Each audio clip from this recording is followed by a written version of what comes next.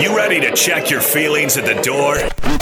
Check it out. Check it out. This is Am I Wrighster or Am I Wrong? We're bringing you facts and only the truth. Now, am I Wrighster or am I wrong? I'm George Wrighster. He's Ralph Amsden, and this is Wrighster or Wrong. The intersection where sports, business, society, and pop culture meet the truth. Absolute fire on Mondays, Wednesdays, Fridays. Facts only. Make sure you check your feelings at the door because no BS is allowed. We keep it 100. So Russell Wilson ended up stealing the thunder from Aaron Rodgers, who wanted all the thunder. He's been trolling the media for since last year. And then here comes Russell Wilson. One up you, homie. One up you. I make one day, one splash, getting traded to the Denver Broncos. We'll talk about that. Calvin Ridley gambled $1,500 and lost $10 million. Whoa, worst odds in gambling history. Was it right? Was it wrong? All of that.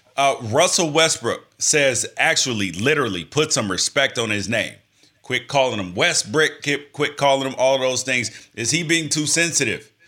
Or is this appropriate for a father, a husband, all of that outside of the basketball player?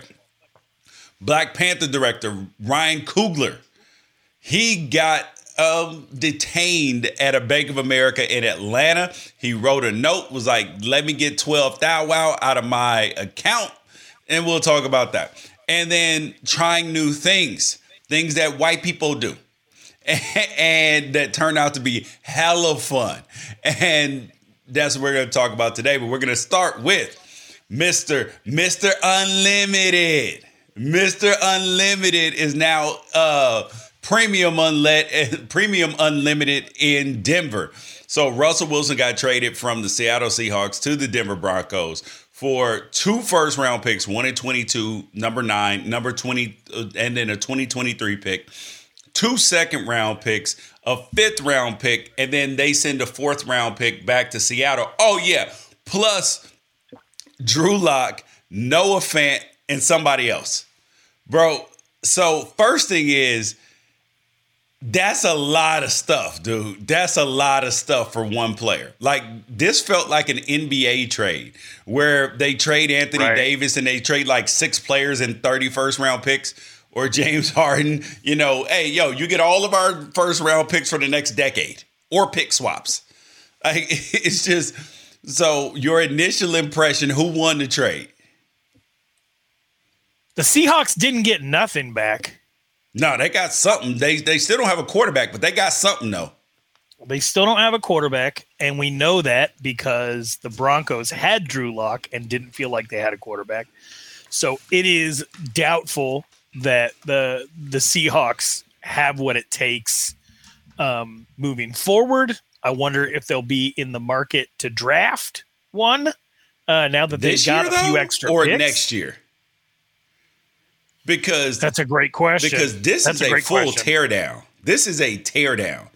It's not a full teardown, though, because if it was a full teardown, they'd be making a change at coach the most, like, easily. Well, okay, I should say least roster teardown. I feel like head coach is the least disruptive major change because the general manager controls the talent on the field, changes the entire direction of what you're doing. The wins above replacement as far as elite level coaches, it's not. I mean, there are good coaches available. Let's just say that we've gotten into that specific topic on this show a trillion different times. Pete Carroll is 70, and if you don't like the direction that the franchise is going, giving up on an elite quarterback who probably has 5-6 elite years left in him makes a lot less sense than. I mean, if it was a full teardown. Just going back to that. If it was a full teardown, it would be fully torn down. But Pete Carroll still stands. And will he be able to do anything with the talent that they presently have? Or are they going to be looking at 4th place in what is either the toughest division in football or the second toughest when you consider Russell Wilson was just added to the AFC West? Okay. It is a full teardown roster-wise. They're getting rid of their best player in Russell Wilson. Got rid of him. Bobby Wagner, who's been an all-pro a bunch of times, and is still one of the top 2 linebackers or 3 inside linebackers in football. You're releasing him. You're not even trading him. You're releasing him because he refused to do a contract modification, and his cap number is like $20 million. He was like, listen, if Russell gone, I'm gone, homie. I'm not staying around here. Let me choose my destination so I can go win somewhere, because he ain't trying to lose either. They've said Tyler Lockett's available for trade. Only people being able to left standing is going to be DK Metcalf. He's going to walk in there like Will Smith in Fresh Prince of Bel-Air when he came home and all the furniture was gone in the living room. He was like, what the hell happened around this joint, man? That's where we're at. There's nothing left in terms of like real substance. But this is the price you pay when you go all in. The Rams are going to have to pay this price in a few years because they haven't drafted in the first round for years.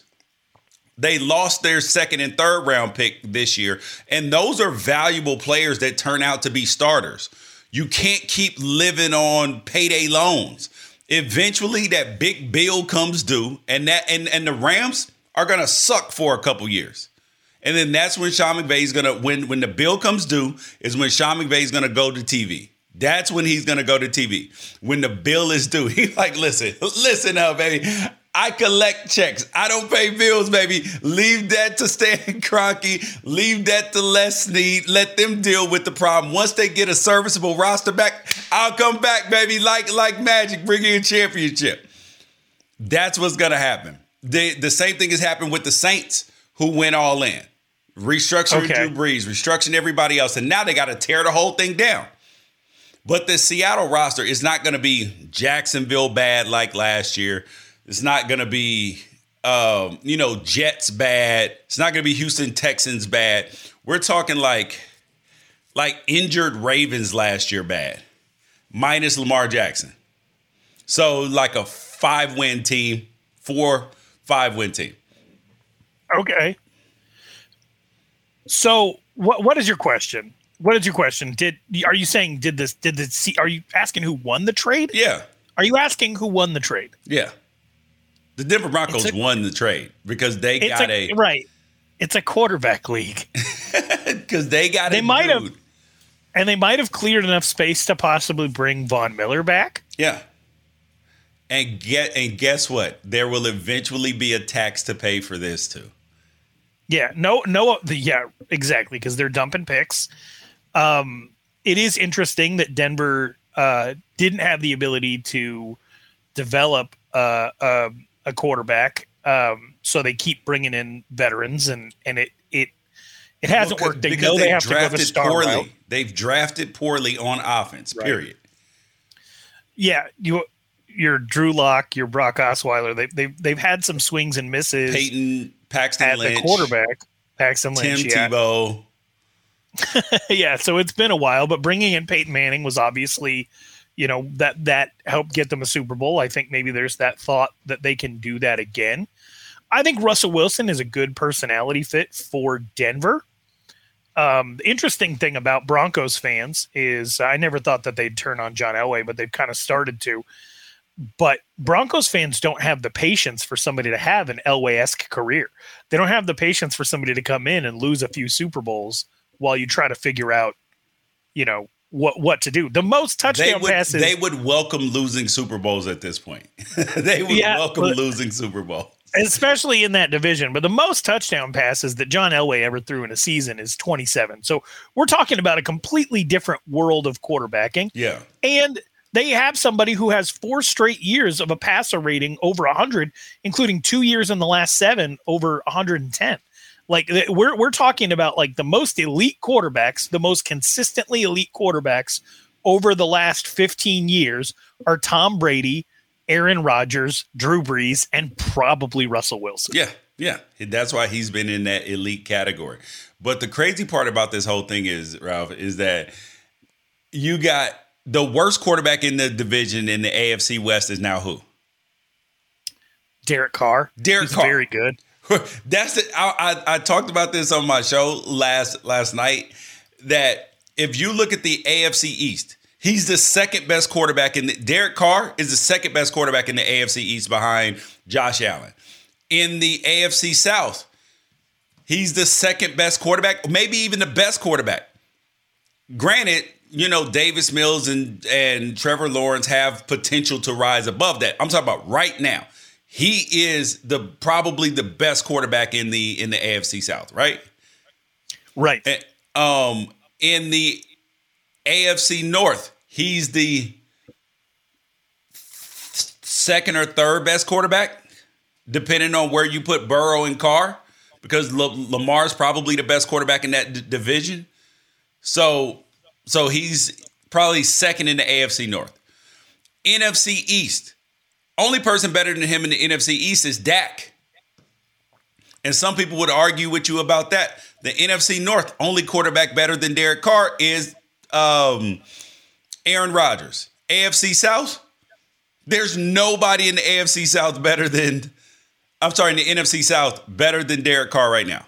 Well, nobody. Yeah, right. You're right, because Brady's gone.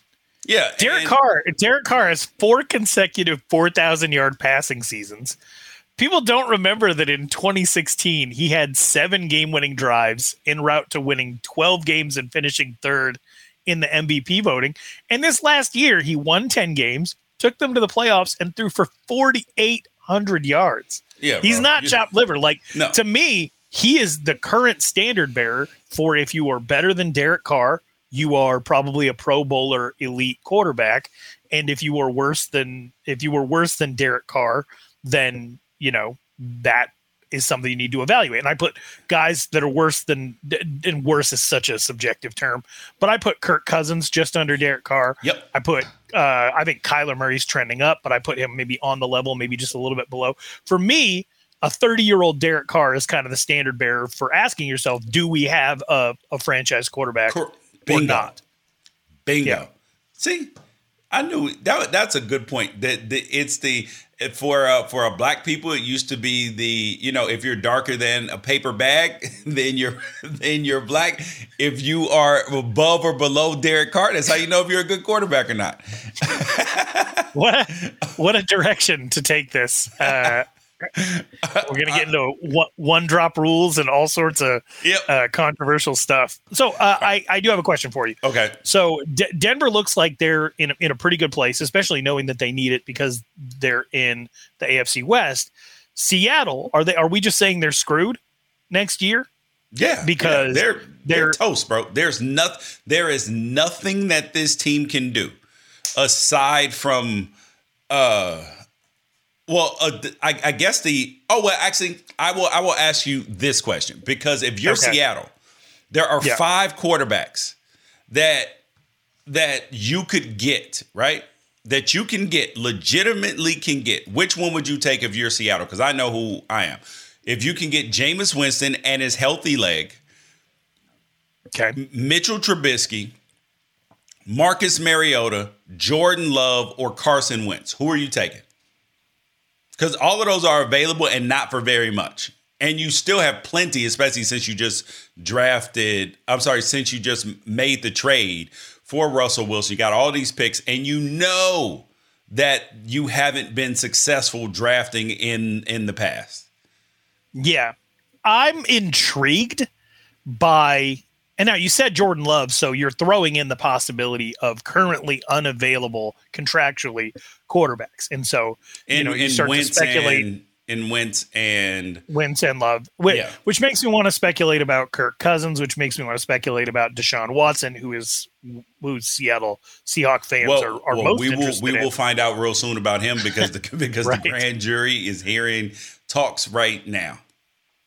But I think the 2 names that stand out the most to me, I don't think Mitchell Trubisky is the answer for them. I think he'd be a stopgap solution. And if you're going to do a stopgap thing, you might as well go get Ryan Fitzpatrick, since that's his deal and he has to cover his bases as playing for all 32 NFL teams. And I don't think he's played for Seattle yet. But the two that are most intriguing to me are Jameis Winston, who I think personality wise would get along with Pete Carroll just fine. They have to make sure that he's able to cut back on the turnovers. But with Russell Wilson in Seattle, that locker room has proven that they can handle a big personality, that they can handle a character, and they might actually welcome Jameis's persona over what Russell Wilson was. They're the same guy. They're both a little corny, both a little bit corny, both a little bit. They're the same guy, except one guy's a Hall of Famer and one guy's not right now.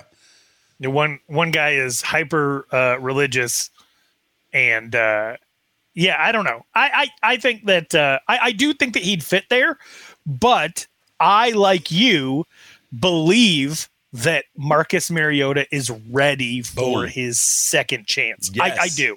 Yes. I think that he's ready. I think that he could have a Ryan Tannehill-like resurgence in the right situation. Except now, is better. Seattle that situation? Except I don't better. know. Except better. You think so? Yes. Ryan Marcus Tannehill's Mariota 2020 was very good. Yeah, it was. But we're going to put together more than one 2020. Put together about 5 of them. A couple Pro Bowls. Maybe even in no, never mind. That's a little too far.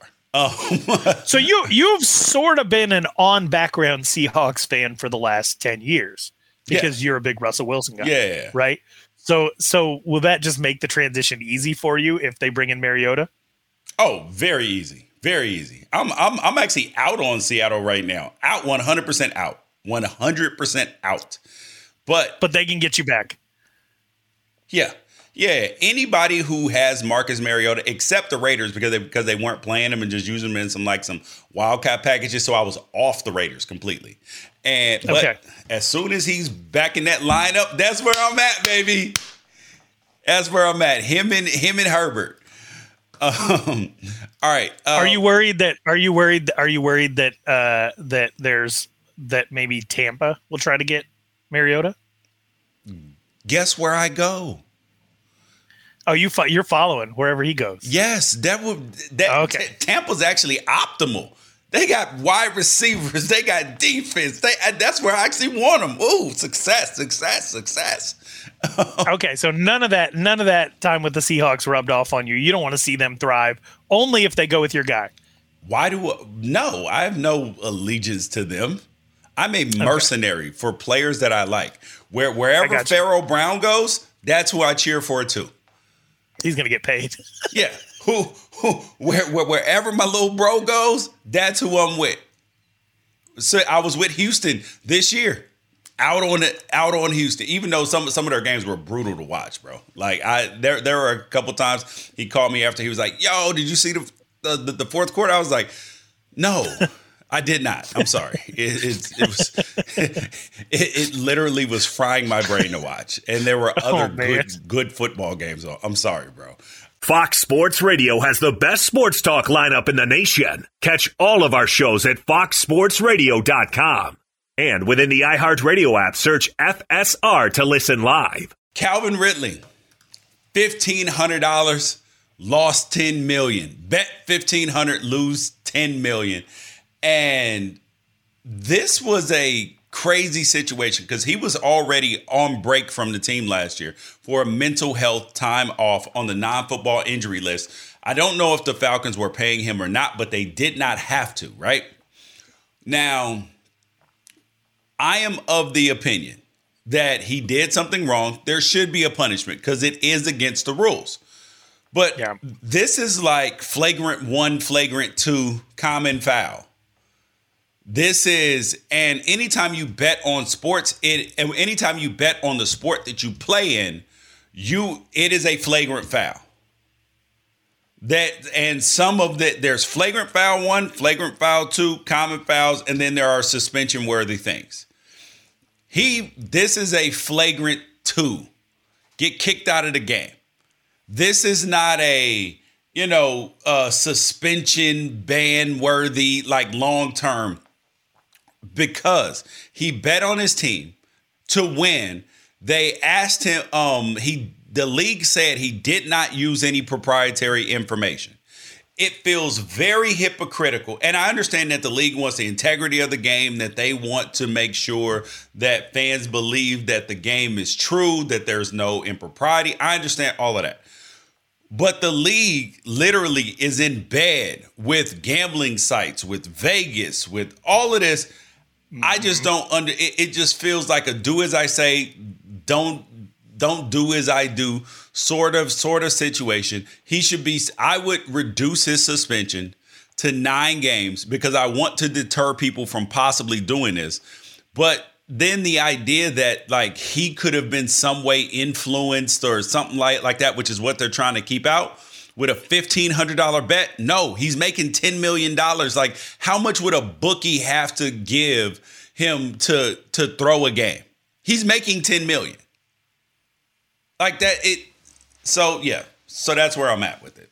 Yeah. So what he used DraftKings, right? He used DraftKings in Florida. The mobile app. Right. He did not do anything illegal. Correct. He did something essentially against the collective bargaining agreement and something that if you've grown up a sports fan, you know to be the all-time no-no. Yeah. Right. I don't know if you see the red book right there by my head. Oh, that's a good point right there, buddy. That book is My Prison Without Bars, written by Pete Rose. He should be in the Hall of Fame, by the way. Right. So he is a not so veiled metaphor. Yeah, but his not so veiled metaphor for not being allowed to be in the Hall of Fame. He wrote a book called My Prison Without Bars. And that just kind of serves as a reminder that this is what is considered to be the all-time sin. You know, nobody wants to be considered having fixed games, or no league wants to consider or wants the idea that matches have been fixed. It's part of the reason why there's a million reasons why, but it's part of the reason why boxing has died out as one of the top 5 most popular American sports, is because it's just too hard to be able to figure out if somebody was in some way on the take. Right. Yep. It's somehow MMA has managed to skirt the line of primarily being held in Las Vegas, primarily being driven by interest in gambling outside of just the whole like blood sport aspect of it. And they have not had as much of this type of issue. The NFL is going into that land. The UFC, where they got a team in Vegas now. They're partnered with all of the different gambling apps. I'll tell you right now, I know of NCAA football players who, if they are reading this story, they find out that it was actually DraftKings that reported Calvin Ridley, that, they're going to be deleting their accounts real quick, because the NFL having this agreement with DraftKings to report things up the line is the only way that Calvin Ridley got caught. Yep. I've seen some takes that say the NFL should allow, if they're going to promote gambling, they should allow their players to participate so long as they bet on their own team to win. I'm telling you right now, no. And I don't want to be dismissive or rude. Absolutely not. Like, gambling is a fun thing to help like keep owning you a interested casino, in dude. sport. It is like owning a casino. You can't gamble in your own casino. I don't even know if you can gamble in. I think you may be able to gamble in other people's casinos, but you can't gamble in your own casino. The NFL's partnered with a bunch of different alcohol sponsors, and they don't want you drunk during the game if you're playing. This is very true. Right? You can't. I know that people want to make it about fairness. I know that people want to always tie things back to Ray Rice and does the NFL actually care about domestic abuse? Like, this has nothing to do with the NFL. This is the credibility of a league, is that the outcomes are based on a random set of circumstances mixed with skill. Yep. That's it. That is your entire credibility as a league. So you have to be protective against that. Is $11 million and 1 year suspension too much? Given the circumstances, I absolutely believe so. I hope that he appeals it. To me, something sufficient would be 4 games, a quarter of his salary, because it still needs to be like a massive warning shot. But this is too much, especially given the context of the situation that we know. But anybody out there saying that players should be allowed to gamble? No. Yeah, I'm 100% agree with that. But how about the comparisons that people have made? Like, You gave Ray Rice 2 games initially. You have the Deflategate hit you for 4 games. You have all of these domestic situations. Greg Hardy, all of this, and this is what you come up with. Like that. Right. This is almost like where like you would get, a 10-year sentence, well, a 1-year sentence for somebody getting caught with cocaine, and then a 10-year sentence for somebody getting caught with crack. It's literally the same thing. You add some baking soda and some water, and it's just now all of a sudden it's a 10-year crime. But my question into you this, Ralph. Now, if they are stringing Calvin Ridley up like this, what should be done if they find out that Stephen Ross was trying to pay his coach in Brian Flores $100,000 to lose games? What should be done to him? You're saying if Calvin Ridley's current punishment stands, yes, what should be done to Steve Dunzo? It's forced to sell immediately. If Calvin Ridley's punishment stands 1 year, $11 million, then and you have an owner paying, I say forced to sell, and not even, and you don't even get control of the sale. That is like the soccer team in Mexico. You got to revert it to the old owner or revert it to an arbitrator's hands who then adjudicates the sale, because you don't have any say so on who gets it, who doesn't get it, any of that. You're done, homie. Period. And I would advise anybody who's following this story, don't fall into the maze and trap of fairness and equity and whether or not this makes sense. The only lens you need to view this from is, what is the NFL willing to do to protect the shield? Because we know that having people accused of criminal acts on the team does not affect the box office draw. No. It's an annoyance, but it does not affect the box office draw. The one thing that will affect the box office draw is if people believe the F word, fixed. Yep. If people believe that games are fixed, they will not continue to support that sport. Correct. They won't bet on it. They won't watch it as much. Everything will fall apart. Fox Sports Radio has the best sports talk lineup in the nation. Catch all of our shows at foxsportsradio.com. And within the iHeartRadio app, search FSR to listen live. Now, speaking of falling apart, Russell Westbrook, who is one of the all-time 50 greatest players in the NBA history.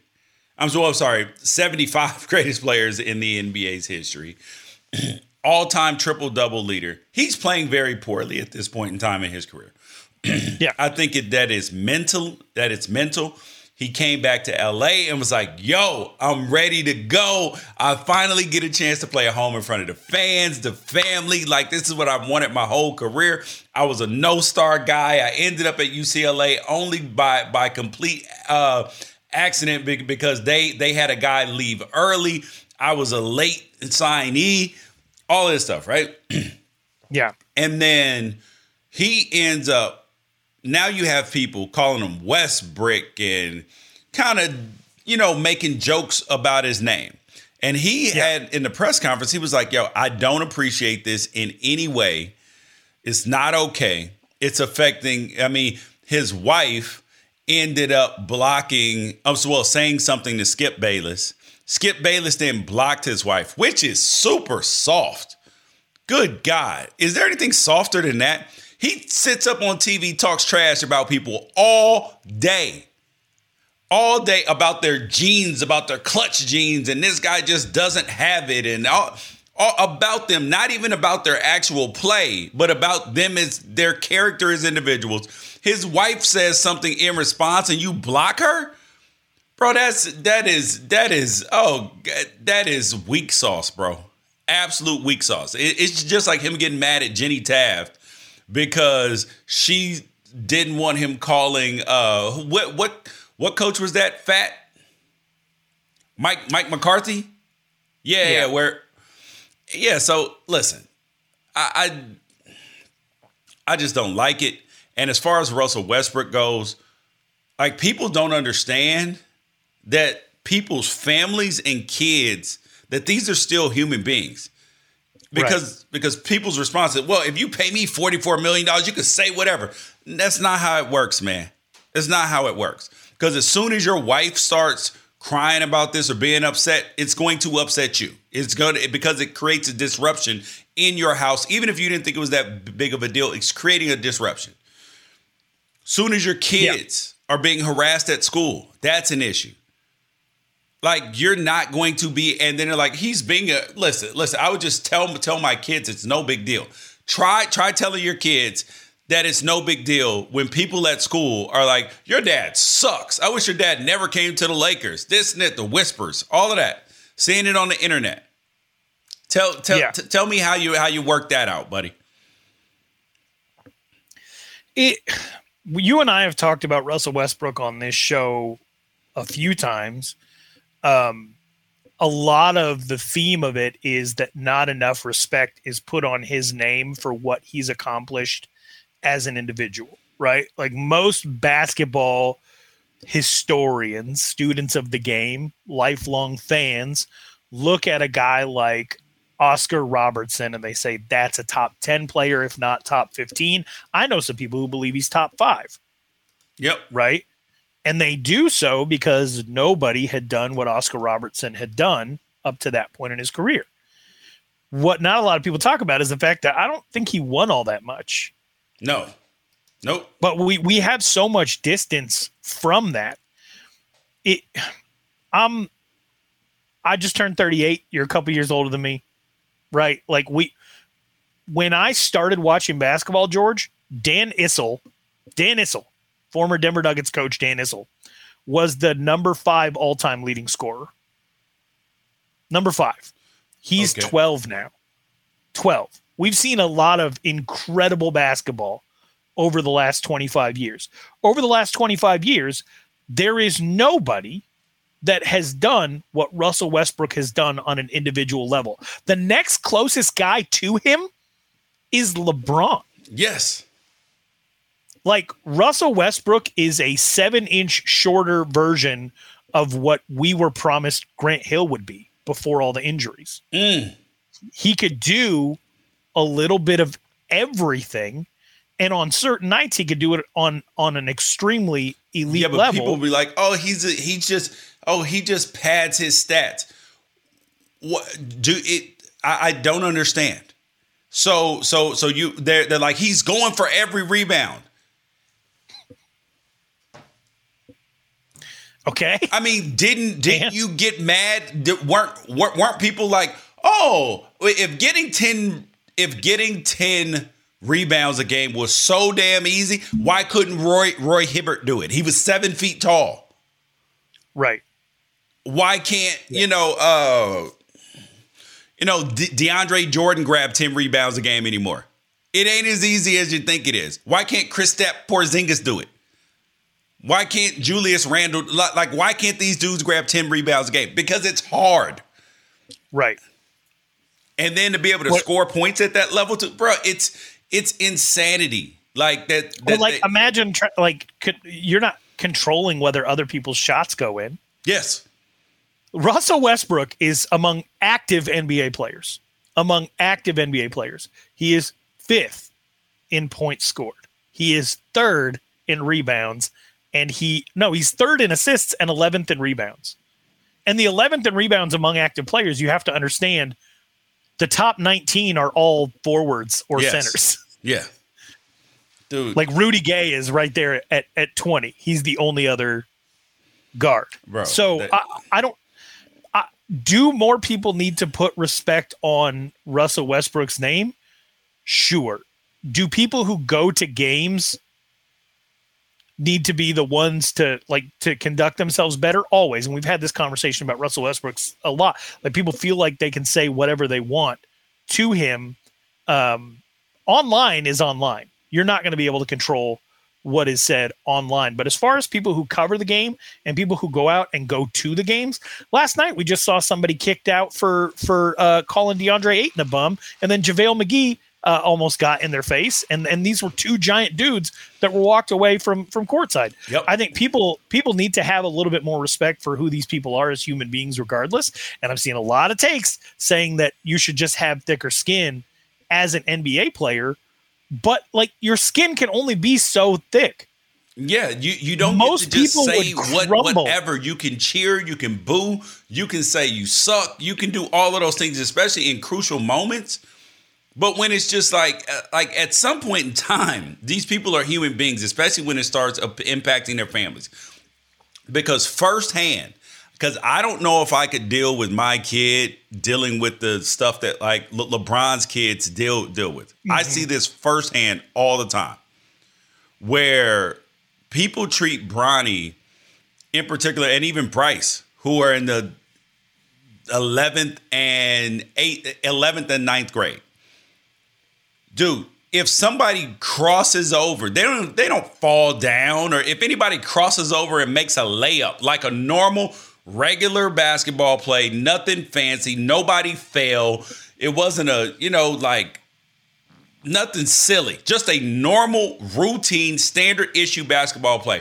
People falling all out in the stands. Oh my God! Oh my God! He shoots a ball. If he misses, overrated. Like, bro, he's not even the best player on the team. Like, why are you heckling? And this has been happening to him since he was in that 7th, 8th grade.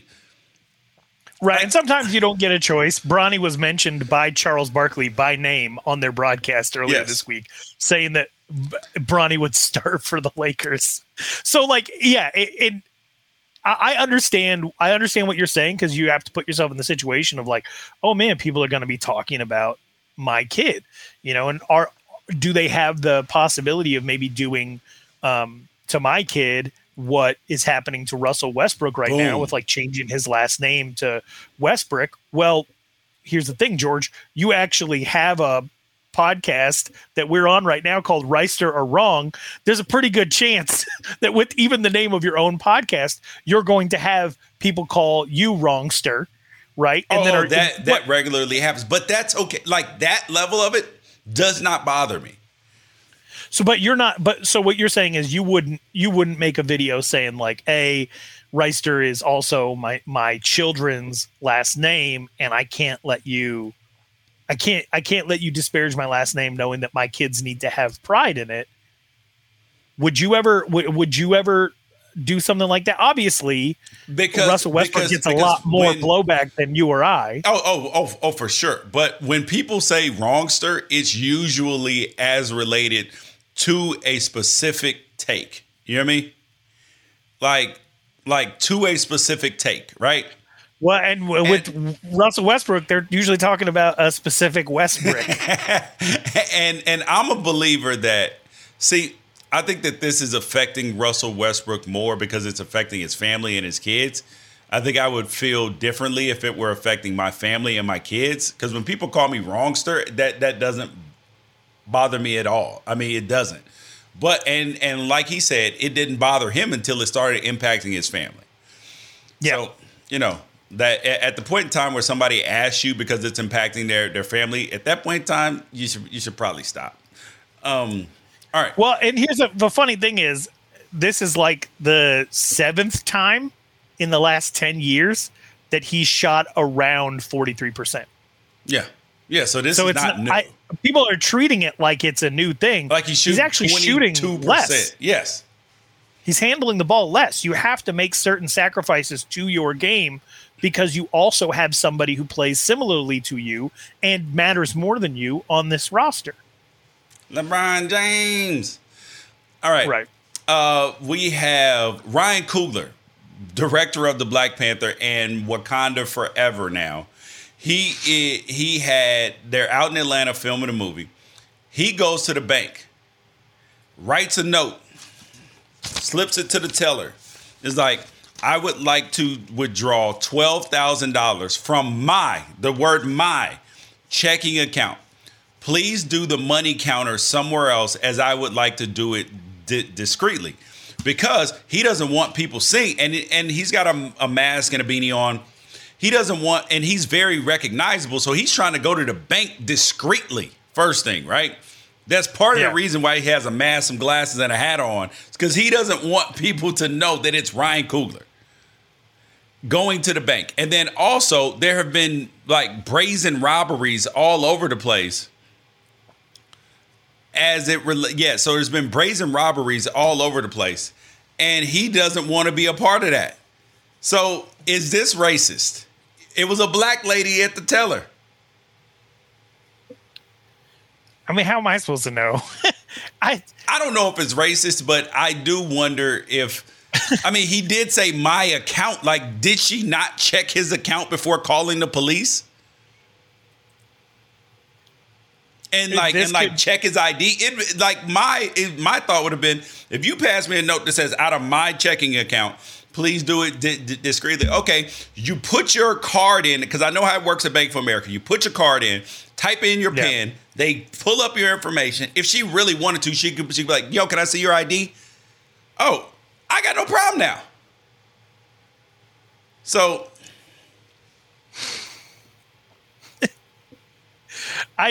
the whole situation just so dumb. Ryan Coogler said this never should have happened, but Bank of America has redeemed themselves to his satisfaction. He said, Bank of America worked with me and addressed it to my satisfaction, and we have moved on. That is all that matters. But this, I want to know if that means that this woman is in training or lost her job or what. Listen. It does feel like social media is taking this in a direction that I'm not comfortable with. So you have to think about what they did it to his satisfaction means, right? Because first of all, you have to assume that if this happened to a regular person, this would already be a big deal, and the bank would have to make some sort of, amends, right? Now, what type of amends do you have to make for Ryan Coogler? Because he's super famous, super rich. Right. I think he should get to rob a bank. Oh, dude, you brought a story to me about these dudes in Florida. Tell me about this dude in Florida, please. Oh my God.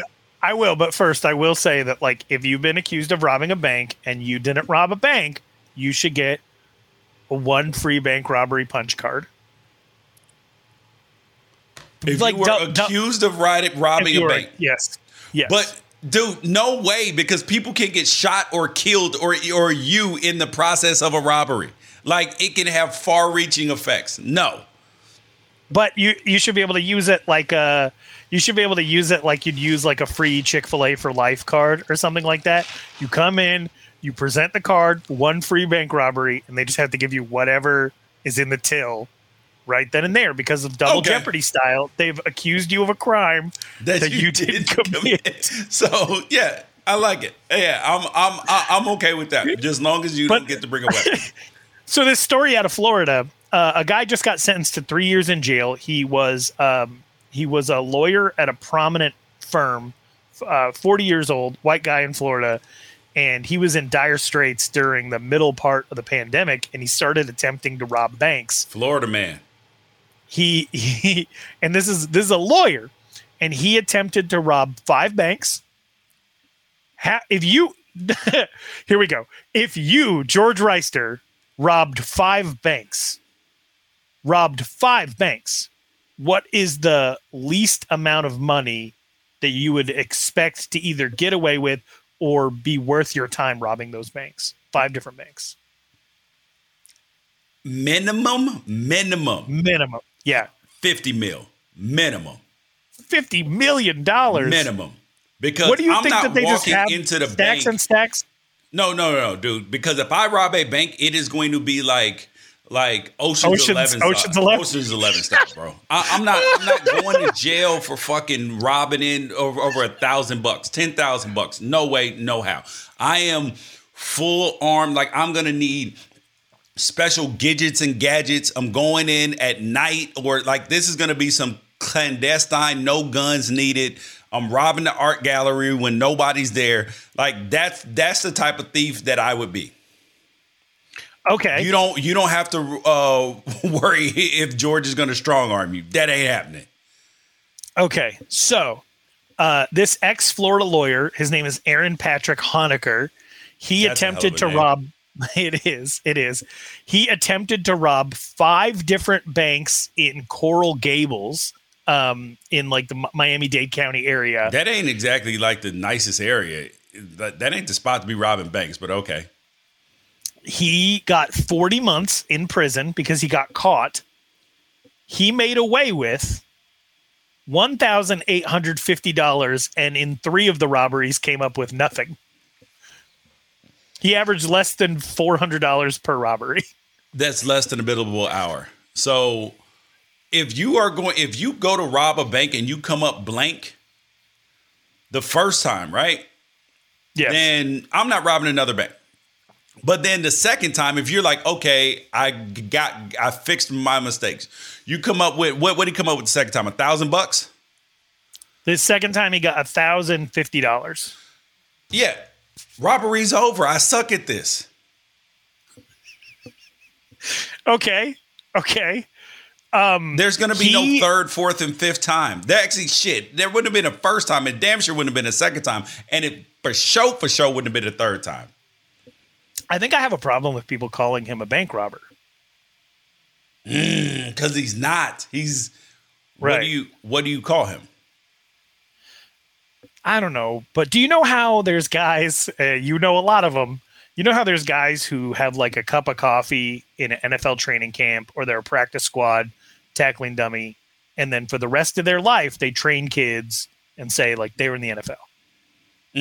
I know a dude like that. It does kind of bug me a little bit. Okay. So you think that real bank robbers are like, we're not acknowledging him? Well, I do. I think that Danny Ocean isn't going to bring him on for Ocean's 14, the Coral Gables attorney. He's going to be the dude that they set up, and they're going to be like, then the police can be like, there's no way he could have done this, but looks like he did. All right. Anyway, shout out to Aaron Patrick Honecker. Enjoy your time in prison. Wow. Enjoy your time. You were an asshole. What, you want him to have a bad time? You're the asshole. Damn, that sounds bad too. All right. Well, that's Wrighster or Wrong for the day. I'm George Wrighster. He's Ralph Hampton. Peace out. Catch you guys later.